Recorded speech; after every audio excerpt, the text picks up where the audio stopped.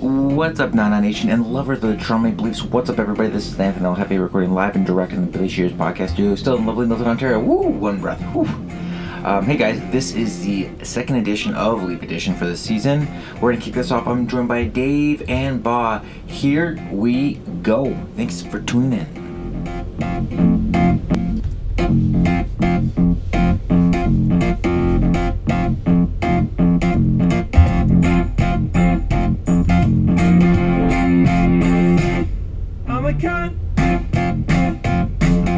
My closet already. Joffrey Lupul. Oh, yeah, I got that one too. Beauty. Oh, those fake ones don't age well. Yeah. For all the jerseys that have come out over the last couple of years, it's like, why bother, really? I got the same one, Lupul, for that one. It's nice. You know what? It's 19. I almost want to just see if I could take the name off and put Spezza. Oh. Wouldn't that be so much better? It's already got an A and everything. You can never go wrong with Spets. You could take the A from the back and put it on the back. Save one letter. yeah. Cost effective. I'm always looking to save a buck. All right, let's get into this. All right. All right. What's up, Nana Nation and lovers of the Toronto Maple Leafs? What's up? I'm Anthony Alhefe, recording live and direct in Milton, Ontario. Today, I'm joined by my two Toronto Maple Leaf alumni guest hosts. I have Ba Walker. What's up, baby? What's up, man? If we had recorded this maybe a week earlier, I'd be in a little bit of a better mood. But I'm glad to be here with the boys. Fired up talking. You and me both, buddy. And now for the first time in our trifecta here, Dave. What's up, Dave? Let me correct you. This is not the first time. We've had a first time before, all the way back in the original Billy Shears studio back in Milton, Ontario. Wow. This was probably 4 years ago. 4 or 5 years ago, yeah. Wow, right. Way to drop the ball out. Yeah. I mean, Jesus Christ. I got a lot of things. Yeah. Take two. You know, we don't fact check, so that's a good thing. Yeah, exactly. All right. A quick recap of last month. Ba and I kind of guesstimated the next 10 Leaf games. We kind of decided on a 8-2, 7-3 kind of finale, and it turned out really well for us. The Leafs were 8-2 in that 10-game stretch. That's fantastic, right on the nose. We were every game we had a running tally. I felt good about it. I didn't feel good about some of those losses, like that Montreal loss still haunts me, but I feel pretty good overall over that 10-game stretch. Ba, do you feel the same way? Yeah, I felt great during that stretch. They were playing a couple of shitty teams, but it was pretty good. Like, it was a nice stretch of road games over some distance. I thought they played well, but yeah, I mean, I don't know how many episodes we have to say that this is like the mean team of the NHL. Like, just losing to Montreal, the team that just beat us in the playoffs, so they obviously haunt us mentally, and then just the Buffalo game, and yeah, there's some not bright spots. Yeah, definitely some ugly ones. Yeah. And just to add to that, like, the Montreal loss was just extra salty because Keefe came out just before the game saying, we have something to prove. What was it, 12 out of the however many players were on this team last year when they 11 of 16. Yeah, it's like, Jesus, like, Keefe was trying to get the fire under their ass early on, and they just shit the bed instead. Yeah, that's the part where the fans get so frustrated with this team. It's that these mental games that are massive for us, like I said, like, they beat us. That wing looks delicious. But that team that just beat us in the playoffs, and they blew it. Game 7, typical Leaf style. It's our first time back playing them, and we blow it. Like, it's like the Zamboni driver every single game. When we should lose it, we're going to. Like, unbelievable. You're exactly right. It's a mental game, and keep going into the game saying something like that. I mean, that's almost begging for Montreal to embarrass you, which is exactly what they did, especially with how hot the team was playing. Everyone was playing really well. And yeah, they lost a couple key components, including Carey Price and Shea Weber, which is crazy. And they still ended up beating the Leafs. It's just an upsetting loss. And it's more frustrating, that one loss, than the joy of winning 8 of those 10 games. Yeah, it is. Honestly, that's just like the playoffs that were so frustrating at the end of the year. It's Montreal. It's our rival. Like, these are the games that they should step up for. It does mean more to lose to Montreal than to win all those games beforehand. Because Seattle's an absolute terrible team with just no, I don't know what Seattle is. Direction, really. Yeah, exactly. Like some of those were must-win games because they were shit teams, and they won. And it was like, okay, awesome. This team is flying. Like the goaltending's been subpar, but at least that, especially that first line, and then Riley, a couple of D, is just pushing everybody forward. And then you just hit the Montreal game, and that's like a big milestone for us, and you blow it. Not to mention the fact that after that loss, it's basically put them in this little bit of a rut where they seem like they have it together, and then mentally they just seem so weak, and it drives me nuts. You know, I think we talk about it enough in our chat where they'll surprise us, give us a lot of hope when they beat like an amazing team like Tampa or something. Pittsburgh, they beat Pittsburgh in that beat Pittsburgh, lose to Montreal, lose to Buffalo. Excuse me. Who did they lose to last night?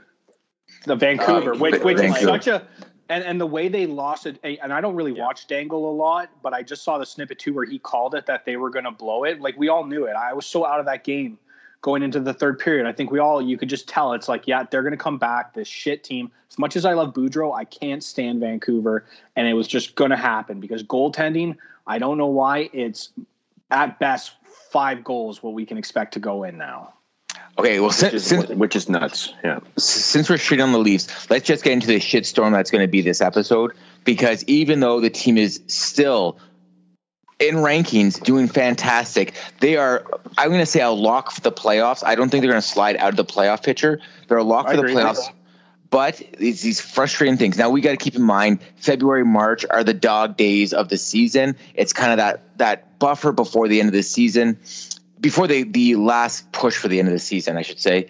And I think there's like a lot of like little wear and tear on the team because of this weird fatigue taxing season.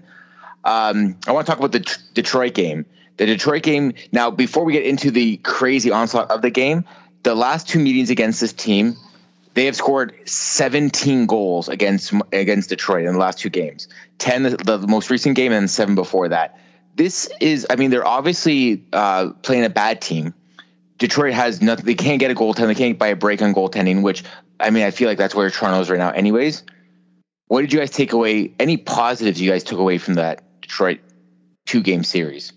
Well, yeah, I mean, there's a couple positives you can take away, and from that Detroit, but also kind of the other games as well. Mainly, the first line is flying. Like, credit is where credit's due, and I'm not going to be entirely negative. Matthews is balling. This guy's an absolute stud. May go down as the greatest Leaf of all time soon if he stays long enough. Like, that whole line flying, Bunting. Spoiler alert for a future part of this episode, I'm going to be praising him. Marner is just absolutely being Marner now. I think that the contract's long past him, and whatever psychological help he got in the offseason with our new therapist, like specialist, whoever it is. But they're flying. Riley, since signing the contract's fantastic. So these positive pieces were in play in the Detroit game, and that's why we were able to score so much and keep the win, which is also positive. The one game we didn't blow. Now, Detroit, Buffalo, Ottawa, Montreal, all these shit teams, and pretty much every team, they're always playing their best against Toronto. Like, that's the honest truth. You got a bunch of hometown boys on every single roster. We are the main spotlight. Usually Hockey Night in Canada, we're getting the most million views. Everybody steps up to play us. And these teams like Detroit, we can't underestimate them. They come in flying, and goaltending's been shit. And not just goaltending, I want to bring this up before I forget it too. Stop waving the goddamn sticks around in front of the net and start hitting some guys. Start getting more physical, clearing guys out from front of the net. These guys are just walking into the slot and shooting, and we're just like, oh man, hopefully I can kind of deflect it with my ankle. Like, get in there. That's pissing me off, that part of the game. Fuck, I can feel your breath coming off the screen. Yeah, Dave, I was going to say the same thing. Like Keith said it best, like they played a great 40 minutes and they totally dominated that game. The problem with me is like they will never, at least they haven't been playing like a full 60 minutes in the game. And that can be said over and over and over again. That's the story of our lives as being Leaf fans. It drives me up the wall. The fact that they let in that many goals, and credit to Detroit for the big fight, but really a lot of these goals were kind of, I don't want to call them fluky, but pretty lucky goals. They were bouncing off everything. They were just throwing the puck to the net, and they were getting lucky. They were getting lucky with a lot of bounces. The positives in that, like you say, our core players are doing their job, and that's more than what we can ask. Usually, what we end up saying when the Leafs are playing shit is like, man, these guys really need to step up. They really need to start scoring. Well, they are. So we have nothing to complain about with that. It's just being focused in total as a team. Yeah, 100%. The only thing I really take from that Detroit series is that Detroit's in a lot worse spot than I thought they were, because I didn't think the Leafs really did anything. Yeah, they lit up a bad team with no goaltending, but outside of that, nothing really. The first game was a little bit more impressive than the second game, but I could not get over that second game. 17 goals scored in that one game. It wasn't even like amazing plays. They were all shit goals. I feel like every time a team's shooting glove side on either one of the goaltenders, it's going in. They're tucking it under the arm, they're putting it over the glove, but they're beating them both glove side. It's blowing my mind. Yeah, I was not happy with either of those. Yeah, you brought that up before with the glove side maybe being kind of shine. But you know what? Actually, previous point for Loops, what he brought up there is a lot of lucky bounces. Like the one shot going in and right through the pipe and his pad, like on the siding, like just a bunch of bullshit. Like Dave's right. Like what are you gonna do? It's a like, tiny hole. Exactly. Like how are you usually gonna get that shot in? It's never. It should have never, like, that game should have honestly been 8-2 final. That's what it should have been. And Campbell should not have let in a ton of those goals. I don't even blame Mrazek for coming in, even though he is not playing well. Like, I'm pretty sure over the year he's like 880 or something like that over 14 games. Like, and we're paying him $3 million, $4 million, whatever it is. Like, not good. And we'll get into goaltending. I want to save that for a little bit. I just want to go through this stretch a little bit because I also want to talk about the last 10 games. So actually, last 11 games since that 10 game that we had guessed, the Leafs are 5-5-1.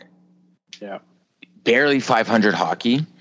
I really didn't expect a stretch like five. Like, it's still a positive because they're 5-5-1, but it's not great in any means. It's hard to believe that they just look. I think they look more mentally fatigued than physically fatigued. Well, and I've always loved this position, and I try not to blame single individuals on this team, but holy shit, goaltending is blowing a lot of games. Like, it just needs to be said. It's pretty crystal clear. We all understand, like, this goaltending is not good enough for us. The playoff picture, this whole year is pretty much all of us trying our hardest to be positive with all the good hockey we're watching, knowing in the back of our mind it doesn't matter, because if they blow it in the first round again, it's the same bullshit. We're all going to be pissed off, and it's just frustrating. And this goaltending is not it. There's a ton of other parts, like the first line's flying, so yeah, we're not going to chirp them. But before beating that 14-game drought last night, the second line is too quality of players to be playing the shit that they played the last 10 games. And that goes down to the third line, to the fourth line. Like, we have literally one line performing at where it should be during these last 10 games. Especially where that second line was playing at the beginning of the season. Yes. Here, I just want to add one more thing with this last stretch of like the last 10 or 11 games here. Out of all the playoff spots in the East right now, the Leafs obviously are one of them, but they have the worst record out of those playoff teams in the last 10 games. So I want to believe that this is just a little bit of a hump in the season. This is probably their worst dry spell they've had all season, which is really, in the big picture, not too bad. So I want to be optimistic about that, saying, hey, 500 is not really bad to be in a slump.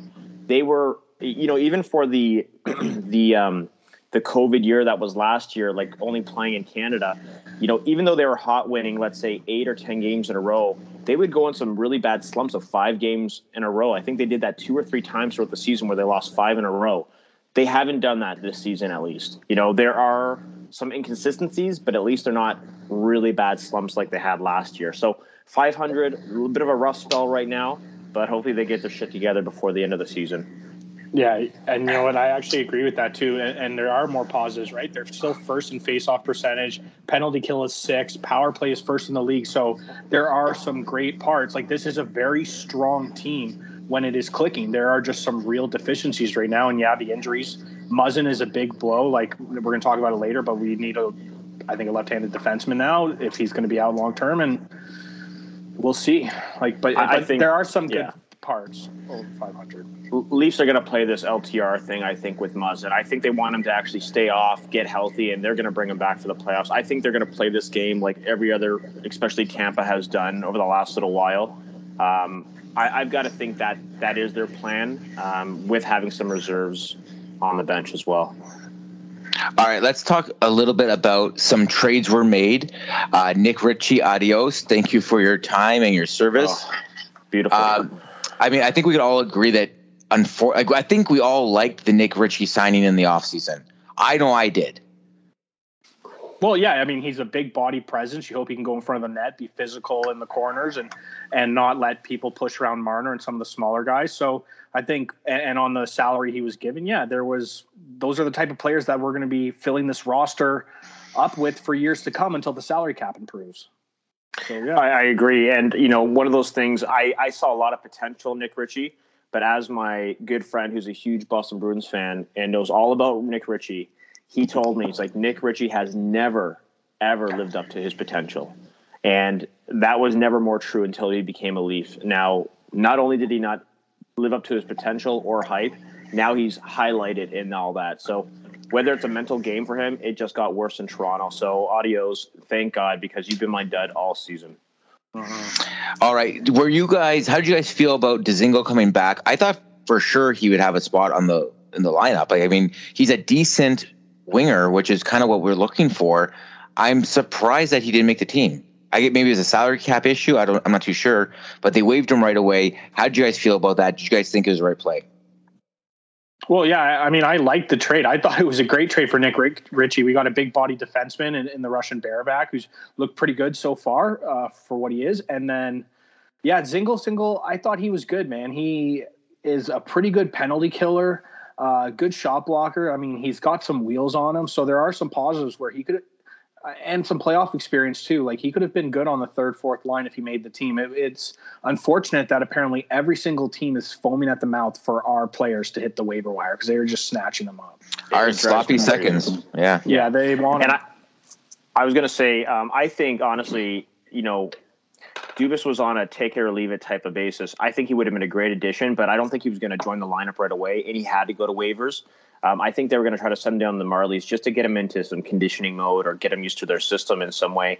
If he got picked up, he got picked up. But, I don't think it's really that big of a loss. Our biggest thing was getting rid of Ritchie and that cap hit, and we got a decent defenseman in the return. So I'll take that. Too bad about Dzingel, but big deal. All right, so let's talk a little bit about Lyubushkin. He's played, I think, 4 or 5 games for the Leafs. I thought it's been okay. The report on him is a third line defenseman, maybe a second line defenseman. I don't know. Like, so far it's been okay, and I do see him being a little bit exposed on his speed, especially in that Vancouver game. I thought I saw a lot of that.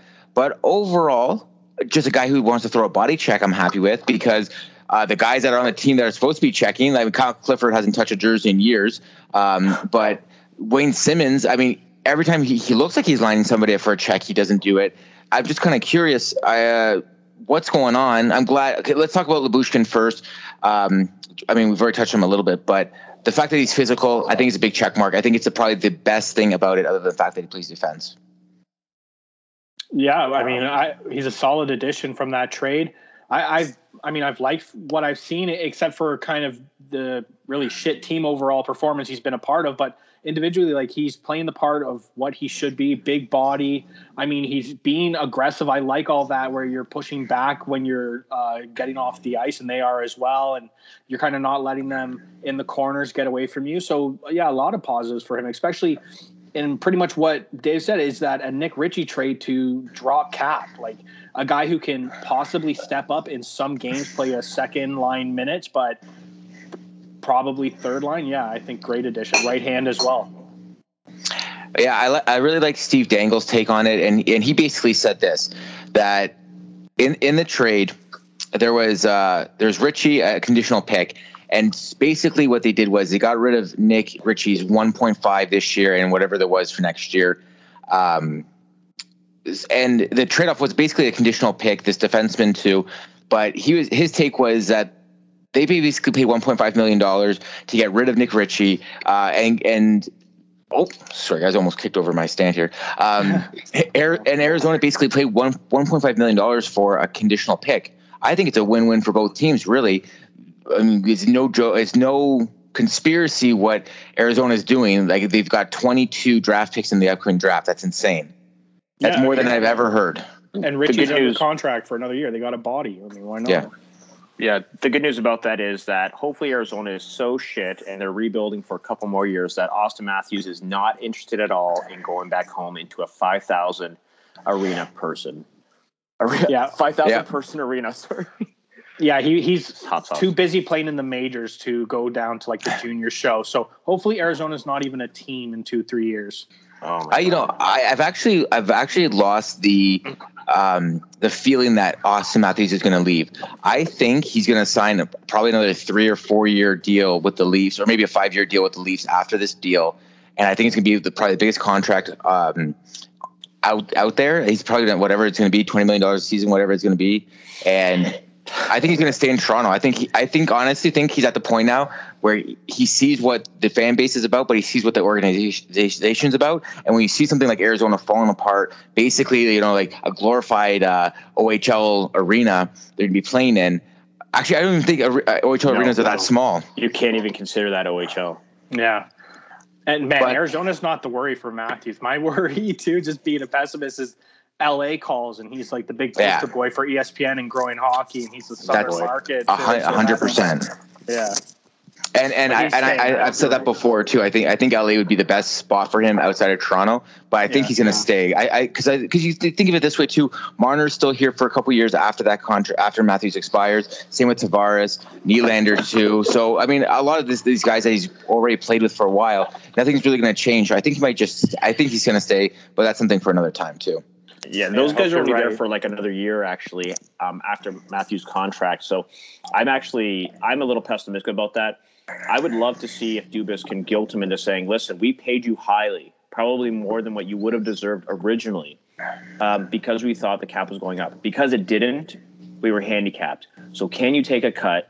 Like, will you take a cut? But at that time, I mean, like, this could be an rough season for Matthews. I mean, the way he's playing right now, unbelievable, leading the scoring once again. He's finally in that conversation because he's actually, I think he's up there in points, at least close to the top 5.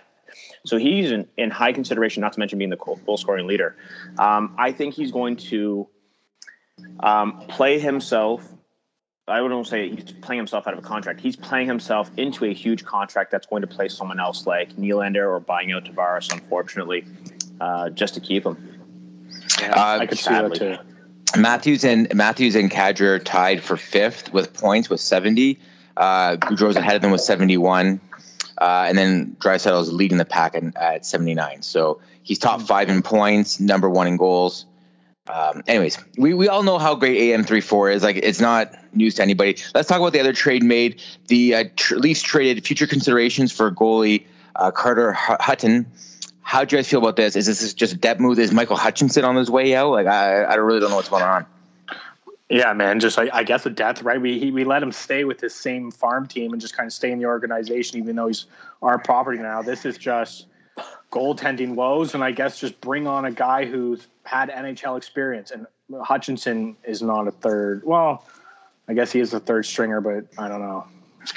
Joseph Wall is 100% not right now an NHL goaltender. The 3 or 4 games he played, the team played sensational in front of him. So I can't give Joe Wall the net at any time soon. Mike Hutchinson, I don't know if it's a good option at all. What's the other guy? Ian Scott. Uh-huh. I think he's just getting healthy now. So I don't know. I don't know. Yeah, goaltending's a scary thing right now. I guess I feel like an Oilers fan, man. It's just like we were like, okay, let's just crack this nut right now. The goaltending situation in Toronto, I believe, is urgent. I want to tap the urgent emergency button and just get this going, because I need something to happen, because JC can't do shit. Mrazek seems to be like really showing flashes of being good, but also showing flashes of he has no idea how to play goaltending. So I just don't know. I can't trust anything. Damned if you do, damned if you don't. Yeah, I'm having big time trust issues as well. And, as the last time I was on this show, I was big on Jack Campbell. I still am. I don't know what is going on with him, if it's a confidence issue or what, but I want him to take whatever time he needs so he can be lights out Jack Campbell like he was last year. Mrazek, I think, is just a temporary filler and a decent veteran filler. I do not think we should be riding with him. I'm all for playing the hot hand, but both of these goalies have been shit. So what gives? Like, what do we have to do in order to get one of these guys rolling here? And I think we had a little glimmer of light when Mrazek started playing pretty well for, I think it was 2 or 3 games. And then suddenly he's shit in the bed. So now we're going back and forth to see who's going to get us a win. And both of them, like you guys said, you're letting in 5 goals a game. Yes, I know we can score more than 5 goals, but it's hard to score more than 5 goals. I know Leafs are one of the highest scoring and most offensive powerhouses in the league. But we should not be relying on them scoring more than 5 goals, because when it comes to playoffs, we are not expecting to play that many. Just go see what happened last year with Montreal when we're losing 3-1 in Game 7. It's disgusting. Yeah, I mean, I agree completely about Mrazek. My one solution for him that I'd want to say is if he could start getting more consistent play, if Campbell's going to keep shitting the bed, then maybe Mrazek can turn out a better performance. But his career and when Carolina let him go, it kind of speaks volumes about where he is at in his career. You're right. He's just a veteran filler, 1B, but more of a backup because we didn't really know what we had with Campbell. And we thought, okay, if Campbell screws up and we put our money on the wrong horse, at least we have a solid option with real playing time. And maybe he needs to play more games down the stretch, but yeah, he has been nothing spectacular. I don't feel like a huge confidence yet with Mrazek in the net. And Jack Campbell, it is a complete mental game with this guy. I love Soup. We all love Soup. The players love Soup. We all want him to succeed. We love his story and how positive of a guy he is. Soup doesn't want to cheer for him. But the bad times really, really, really get to this guy, and he lets them get to it. And the good times, it's great. He's giving the best interviews. He's kind of emotional, teary-eyed, like how we would all act if we were Leaf goaltenders and we're hearing our name chant, so we want to cheer for him. But it's just, we can't have these inconsistencies. And honestly, I know people are calling for Marc-Andre Fleury, but he is not necessarily an upgrade because he is also a guy known for hot and cold seasons, had a hot season last year, probably going to be cold this year. There are really no other options for us. So we're kind of riding with these guys. We can get more depth like Hutton and something, but that's the scary part about all this is that we're really relying on Campbell to just work through it, or we're kind of fucked. Okay. So how do you guys feel about a possible James Reimer return? I don't like it. What upgrade is that? I think it's the same type of goalie, honestly. The same type trade of out Mrazek different. for Reimer, okay. Yeah, okay. The reason being, change of scenery, unfinished business, something along that line. Maybe he comes in with a chip on his shoulder, ready to roll. I'm saying that there's not a lot of options for the Leafs, and he might be one of the few options. But do you do it just because Mrazek or Campbell? I mean, I don't know who the right guy for the job is, but one of these guys gets shipped out. Almost no, man. Maybe Mrazek gets shipped out in the offseason, or if there's a big trade and we get just maybe a different type of a McElhinney kind of backup in return and some deal. But no, maybe Mrazek's gone, like I said, in the offseason. We bring up Wall or we get another backup and experiment. But pretty much Leaf fans is we need these two guys to step up. And part of that is, the mental aspect. They need to get better. But we also either, if Muzzin's not coming back or we're doing the long-term IR and he's coming back in the playoffs, we need another defense, and we need our defense to step up huge. Like I said, get physical. Don't let these guys get in front of the goaltenders, have an open slot, shoot on them. That play needs to get better. Our play behind the net, the urgency, that needs to get better. Besides the first line, we need all 4 lines back-checking. Like El Jefe, you brought up Simmons. Besides Spezza, I don't know what the rest of the guys have been doing except for the Giraffe Engvall sometimes getting a breakaway. But all you guys need to go back and help. You know the mental game is weak with our goaltenders. It's the weakest spot, and teams know that. So you know what you need to do? You need to step up. You need to block every shot, hit every guy, tell every guy to fuck off. You're not getting the shot on Campbell. And until this team does it, it's just I don't know. These problems are just going to keep compounding because we're mentally soft, and that's the truth of it. So the rest of the team's got to step up and help these goaltenders out, and then hopefully with better play around them, and they were playing well, they get some wins where maybe Campbell comes in for Mrazek, makes 35 saves, gets the win, all the boys are hugging, and boom, it starts rolling again. Like, come on. That's it. We need that big breakthrough moment where these guys are back and rolling. We had that wake-up call early in the season when they lost 7-1 to Pittsburgh, and that was just what they needed to go on that hot run that they did. We need something like that to kick them in the ass again so they can get going. Which you think would have been the fucking Montreal game, but then they lose to Buffalo and Craig Anderson. Craig Anderson. Yeah, in his 40s. Yeah, just added to the Michael Ayers, whatever, like all those fucking anomaly goalie moments. Fucking, this goalie needs one more win to get their 200th win, and they get against the Leafs. It always happens. Oh, I told you, we're the meme team. Anytime a hometown kid comes in to play for Toronto, any type of milestone, first game after a trade, former Leaf player, or anything that's just a special, noteworthy that writers can write about, it's all going to go against the Leafs every time. Yeah, bet on it. Oh, I mean, I wish we had a better answer, but I think we're all right. It has to be the wake up call. This is a team moving forward. Unless there's something that Dubas has in the works that is truly amazing, I can't see another goalie coming in. No, and I don't even think that should be our priority, honestly, right now. Trade. Defense, that's the other thing I want to touch on too. How do you guys find Sandin and Liljegren right now? Dermott, I thought, was okay on the third pairing with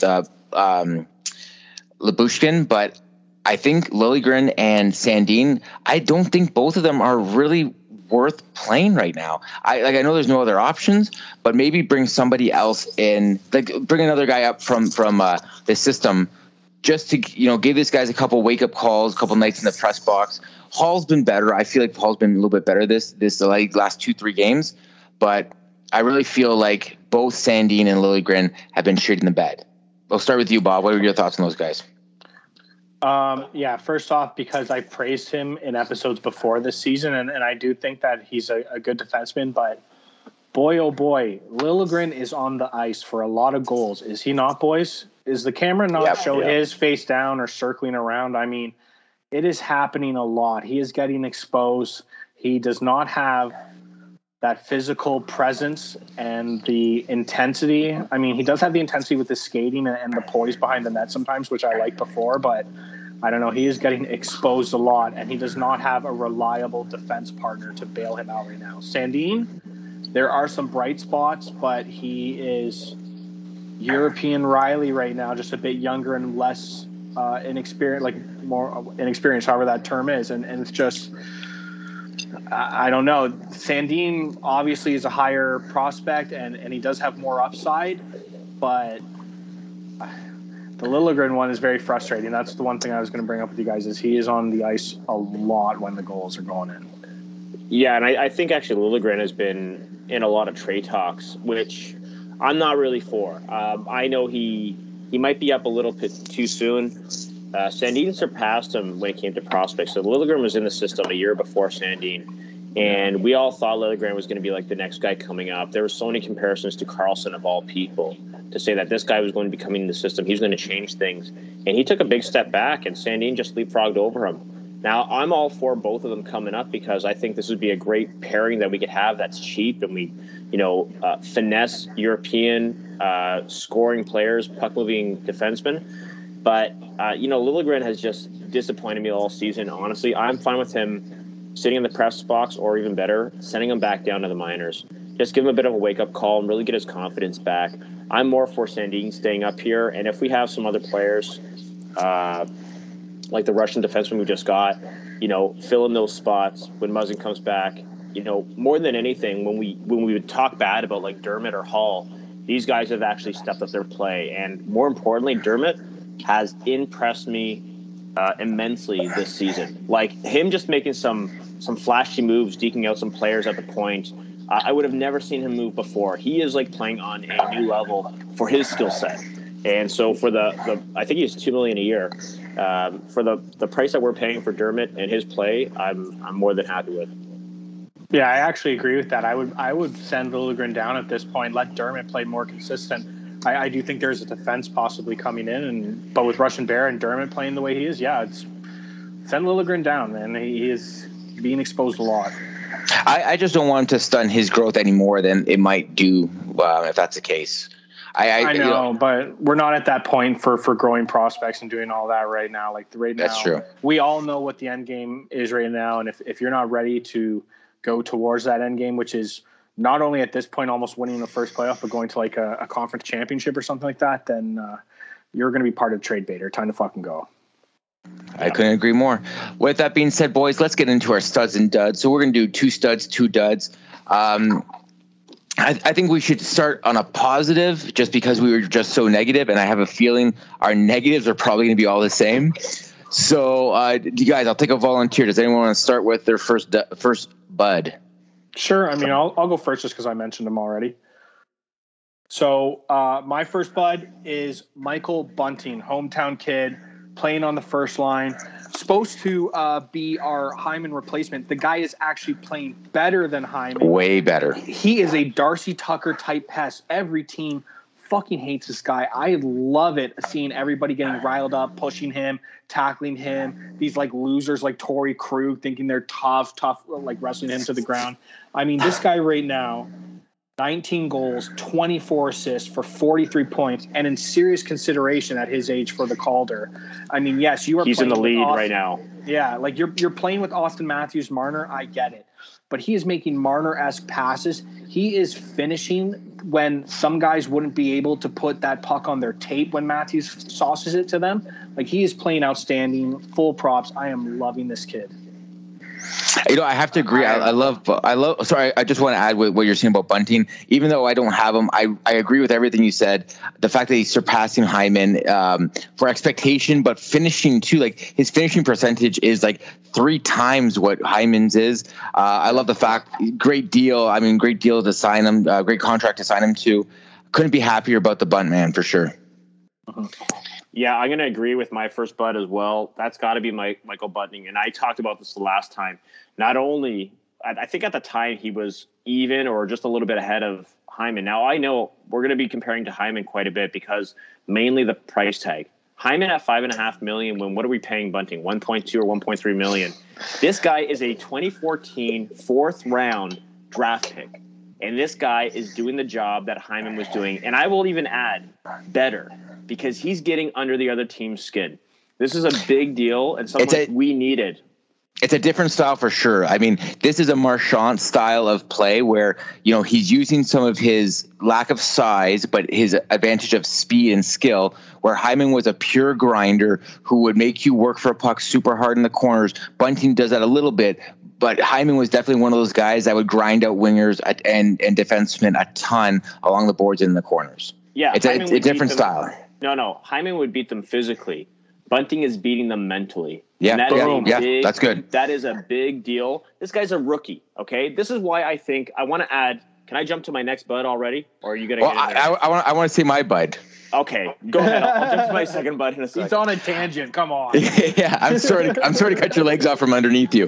But I want to say the exact same thing that Jesse said about Bunting. But instead of saying Michael Bunting, I'm going to say Mr. Eminem himself, Mitch Marner, hometown kid. He's having his best year yet. Bob, you said earlier, it looks like he's passing those mental hurdles he had earlier. But this is a Mitch Marner we saw in junior. This is a Mitch Marner who is throwing these saucer backhanders past goalie's glove side. Like he is loosey goosey, and it looks so good on him. It's the kind of player that we all knew that we had, but he wasn't reaching that potential. This year is his breakout year. He's had fantastic years for the 5 years he's been here, but this is his breakout year, 100%. You know what? I'll even say Mitch Marner's playing the way he should be, the way he has been in the past. The problem is I think Montreal fucked with him. I think the whole playoffs fucked with him, and it took him a while to get back, and now he's back. I just hope he continues this run that he's on right now. Yeah, whether he wants to admit it or not, man, like losing to Montreal and kind of being the hometown kid, I think he knew the pressure. I think he almost like knew the fuck up and the disappointment and just what was really on their shoulders. And kudos to him, man, because everybody has been on his case, because whether he likes it or not, we've been living vicariously through him because we all project ourselves as the hometown kids, and we wouldn't screw over the Leafs. We all would have taken 10 years at $3 million to help them out. We all tell ourselves, but he has stepped up since then. Yeah, he has some low moments when the whole team is playing like shit, Buffalo, Montreal games. But at the same time, he's also being one of the main, only consistent ones during those bad times. So he's definitely a bud. Yeah, he's definitely a bud for sure. Yeah. All right, Dave, go ahead. What's your next bud? Yeah, all right, my next bud is none other than our famous GM, Kyle Dubas. Nice. Right? Yeah. You know what? We don't get enough credit to this guy, and he is never in the talks for GM of the year. This guy, and I think it's because of his previous signings for the Core 4, the Core 5, however you want to say it. But this guy has done what everybody thought was going to be impossible. How are you going to pay 45% of your core players and try to manage the rest of the team? He's done it. He's picking up players like Michael Bunting, who's a 4th-round pick, who was barely used in a shitty team like Arizona, and he's now bringing a Rookie of the Year candidate to the team, playing on the top line with 2 of the biggest superstars in the league. This is ridiculous stuff. He's picking up a solid player and getting rid of a shitty Nick Ritchie contract that he has to own up to, but he solved the problem. This guy is finding ways to fill holes with Kasha or Kemp and Spezza. Well, Spezza's doing it on his own anyways, and Simmons, but he's filling out the whole team on a bare minimum salary that he has to work with, and he's getting it done, which is one of the most impressive things I've seen from a GM. Unfortunately, they're not having the success in the playoffs yet, but he's doing what a lot of GMs can't, and that is managing money and really, really doing a good job at finding hidden gems, which has always been a big thing for me. You know, we always talk about like Detroit back in the 90s. How the hell did they get Zetterberg or Datsuk? These guys were picked 300th overall or 282nd overall, and somehow they're their captain or some of the best players in the league. Well, now we finally have a GM that can actually find these hidden gems, and a lot of his picks have been hits. Yeah. I completely agree with you, man. This whole organization has just run so well, top to bottom, when you're talking management. But Dubas has done a great job, even when it hasn't worked out necessarily. Like, I thought the Nick Foligno thing was exactly the piece we needed, and he went out and he did it. So even when he's kind of missed the mark, he has gone in the route, the positive way that we wanted. So, yeah, he is doing a fantastic job. I mean, that's part of the reason I get so frustrated, because haters be damned. Like, this is a good team. This is a really good team with amazing players, and we just haven't been performing in the playoffs. But Dubas this year, yeah, with this team, Bunting, Kosh, Kampf, I mean, Jack Campbell, like, we were able to replace Freddie Anderson. I know they're not playing well right now, but we didn't know what our starting goaltending was going to be at the end of that contract. And we did find a guy through a trade. So it's been positive. And you know what? Freddie Anderson, even though he's playing amazing on Carolina, that's a different team, a different defense system. Freddie Anderson was not playing this good for the Leafs last year or the year before that or the year before that. So the goalie inconsistency when it comes to quality is about par, if not slightly less. Freddie Anderson has not made or break the Leafs, and he's really I don't think he's been a huge difference in losing for this whole season. I agree. I still think he has something to prove when it comes to the playoffs when he's playing on Carolina. Like, let's see how he reacts. Like, the mental part of Toronto did get to Freddie, and I really liked Freddie, but this city will just choose out a lot of players. Yeah. All right. I like it a lot, Dave. And you know what? It's nice. It's nice when we have the advantage of having that on our team as opposed to just somebody else's team too. I like it. All right. Boss, second star? Me? Okay, so my second star is, I mean, without question, we haven't brought him up, but AM34. I mean, possibly going to go down as one of the best Leafs of all time, this kid already. He is currently at 39 goals, 31 assists for 70 points on the season. Probably going to be winning a couple awards. I mean, he should be up for the Selke as well. Like, this guy is doing it all. I mean, his defensive game has grown. We're first in the league as a team with faceoff percentage. He's a huge part of that. The first line is carrying the team multiple times, and it's frustrating to watch. And then the great part about it is you don't have complaints about the first line. Like, you're pissed off at how the team plays, but then you're always like, well, at least Matthews and Marner were ripping around. Like, there is one thing I can kind of smile about. And these guys, Bunting with them, the team chemistry, Matthews is the real deal. Like, I mean, he's always your bud pretty much every episode. I'll have to so true. So true. Yeah. And you know what? I'll let him up. I mean, he's on pace for 55 goals or something like that. I would be amazed if he hits 50. I'm not amazed. I'd be happy if he hit 50 goals. Finally. He's had injuries and shortened seasons get in the way of him hitting 50 when he should have easily been able to get there. This hopefully is finally the season. with how many games we have left? 30 games we have left. You don't think he's going to get 11 more goals? This guy's going to get surpassed 50 goals. I mean, he might even get 60. Oh, let's go.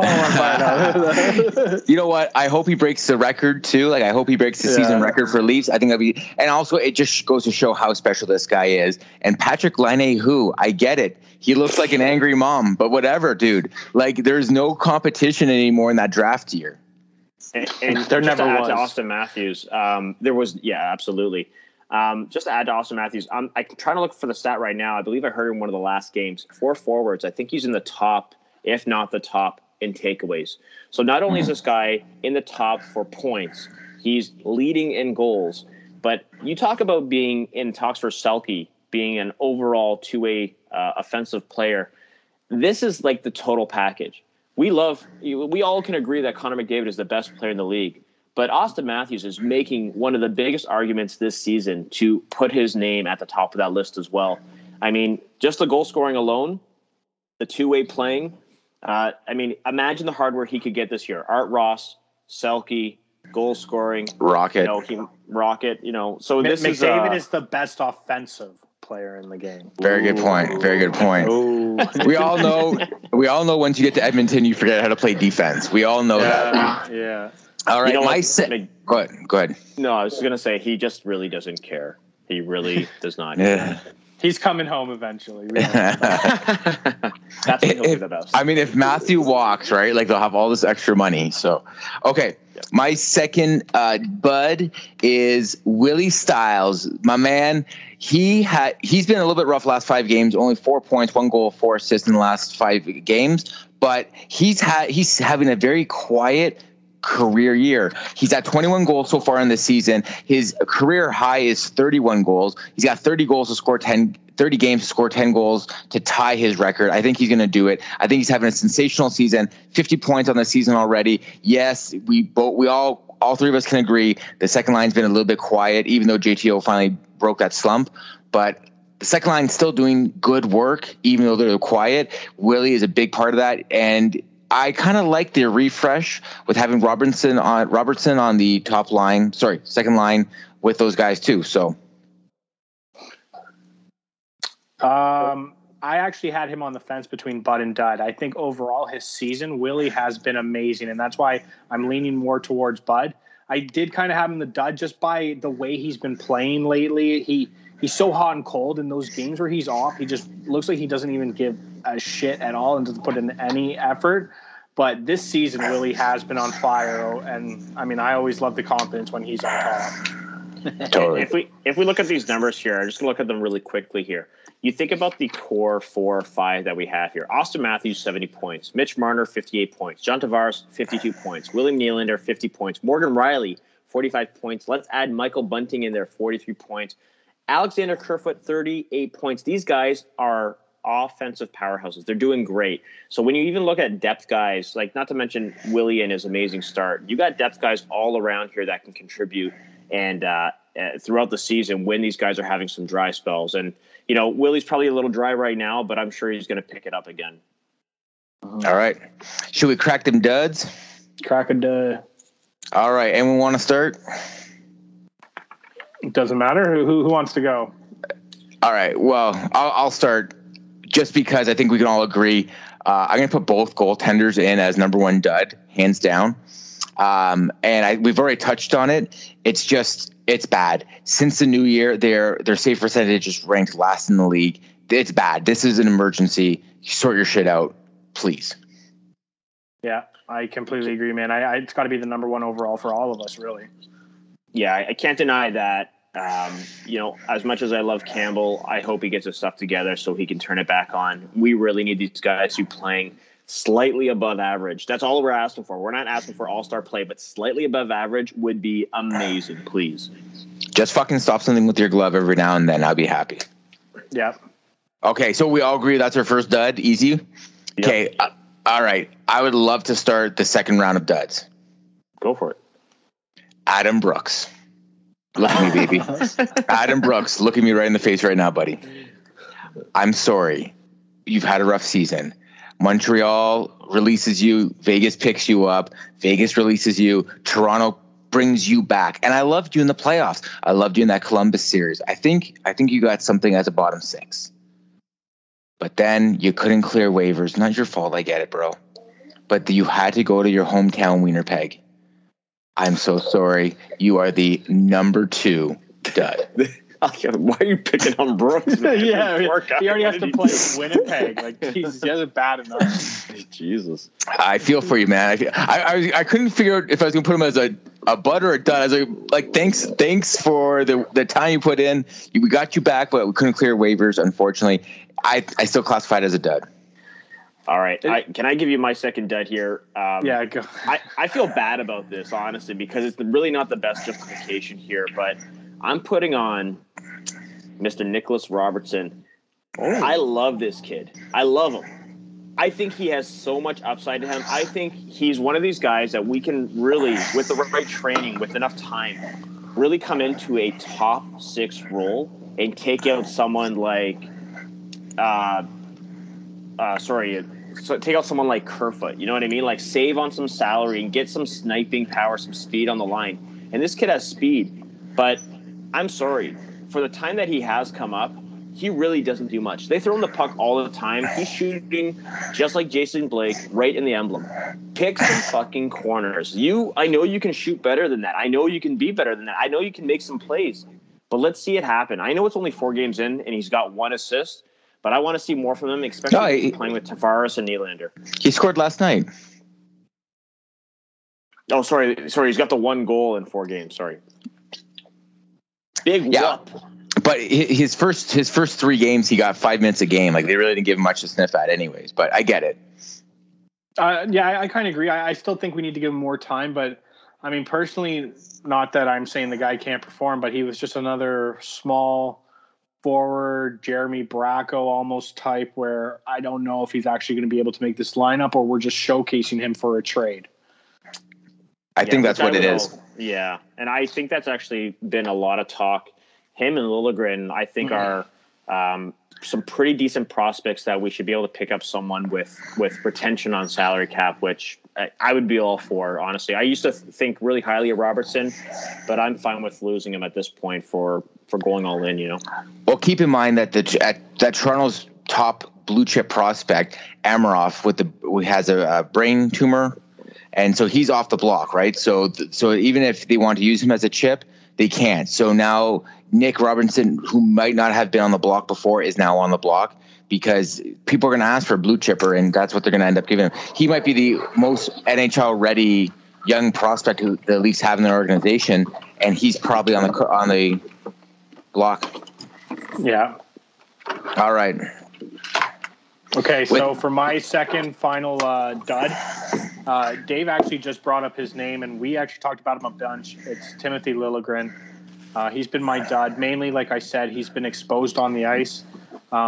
I do think now, as a defense, he is trade bait. And speaking of prospects, by the way, I think our top 2 prospects right now is that Nimiella kid and that Matthew Neves. Those are the only 2 kids that I don't really want to see traded. Otherwise, doesn't matter to me. Liljegren, he's getting exposed. And the defense as a whole, too, I want to put on a dud in this one specific area that I already brought up, is the defensive net front presence in front of our goalies. I'm so sick of seeing the sticks swinging around. Like, start moving these bodies, start getting a lot more aggressive. Don't let them get a clear shot on our goaltenders. Yeah, I like it. You're not wrong. I think Lily's been a dud. Both those young guys, I think, have kind of, the expectation was very high on them, and some nights they're close to the expectation, but most nights they're average, below average in my books. And I believe Liljegren's probably ahead of Sandin in that too. Yeah. All right, boys. With that being said, let's just finish this little one off. Okay. Any names out there that you would like to see? Let's talk about realistic names in the trade market. We talked about Maff earlier. I don't think it's going to happen as well, too, but maybe it could. Like, it could happen. I mentioned Reimer earlier. Is there anything else you guys can really see coming to the Leafs at the trade deadline? Well, I mean, I think our 2 needs, if we're going to get anything, is a defenseman and possibly a second line winger. So with those 2 kind of in mind, the players I'm looking at, like, you know, I really like the idea of JT Miller, even though I think that could be giving up a lot. Philip Forsberg, I think, is going to be way too expensive. So I really don't know who we'd be able to get. Maybe like Connor Garland. I know that's another Vancouver player. But talking about defense, like guys like, I mean, you got Chychrun and Klingberg. Like, yeah, we could go for the two big aces. But I also think like Mark Giordano, maybe Scott Mayfield, I would New York love Islanders. Yeah, Calvin DeHaan. Like there are some guys who maybe have a little bit of a high cap hit, but aren't really seeing the minutes and the play time that they should. So I think, like I said, Calvin DeHaan, Scott Mayfield, or I think Giordano could also be a really good fit for us. What about Justin Braun? There seems to be like a lot of talk about him. Yeah, I could see him. I could also see Luke Shen honestly coming back. Yeah, that's what they were saying too. Yeah. I remember seeing a lot of talk about that with Luke Shen. It seems like there's a lot of talk for Vancouver players like Luke Shen or Garland. And I'm all for that. I don't think Luke Shen is really the answer, especially when we talk about like depth. I know he's a big body and stuff, but I'd rather have someone a little bit harder hitting. Giordano sounds like a perfect fit to add some physicality. If you had Giordano, I can't Giordano, Dan. Giordano. I'm supposed to be Italian here, for God's sake. Muzzin, and you have Lishko. Oh man, I can't say his fucking name either.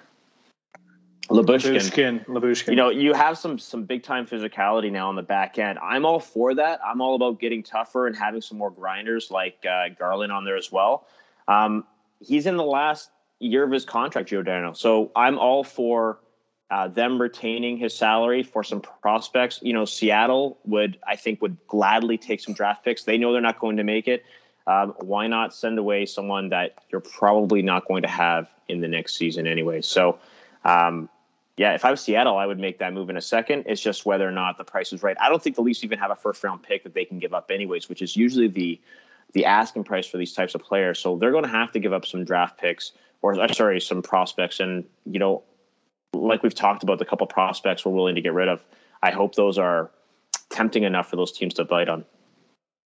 Yeah, like, I mean, if Muzzin comes back and we have kind of a playoff defensive of you're going like Muzzin, Brody, say Riley with whoever you want, Gio, LaBouche, Sandin, and then or Hall, and then the other two are on the three. Like that's a pretty solid defense core, and then possibly even adding another guy. Like who knows? Like Ben Sherratt, they're talking about. Even though I don't like doing trades with Montreal, no, we need some of those physical defensive defensemen to play and give our offensive guys some relief when they want to move the puck up and be part of the play with the big boys.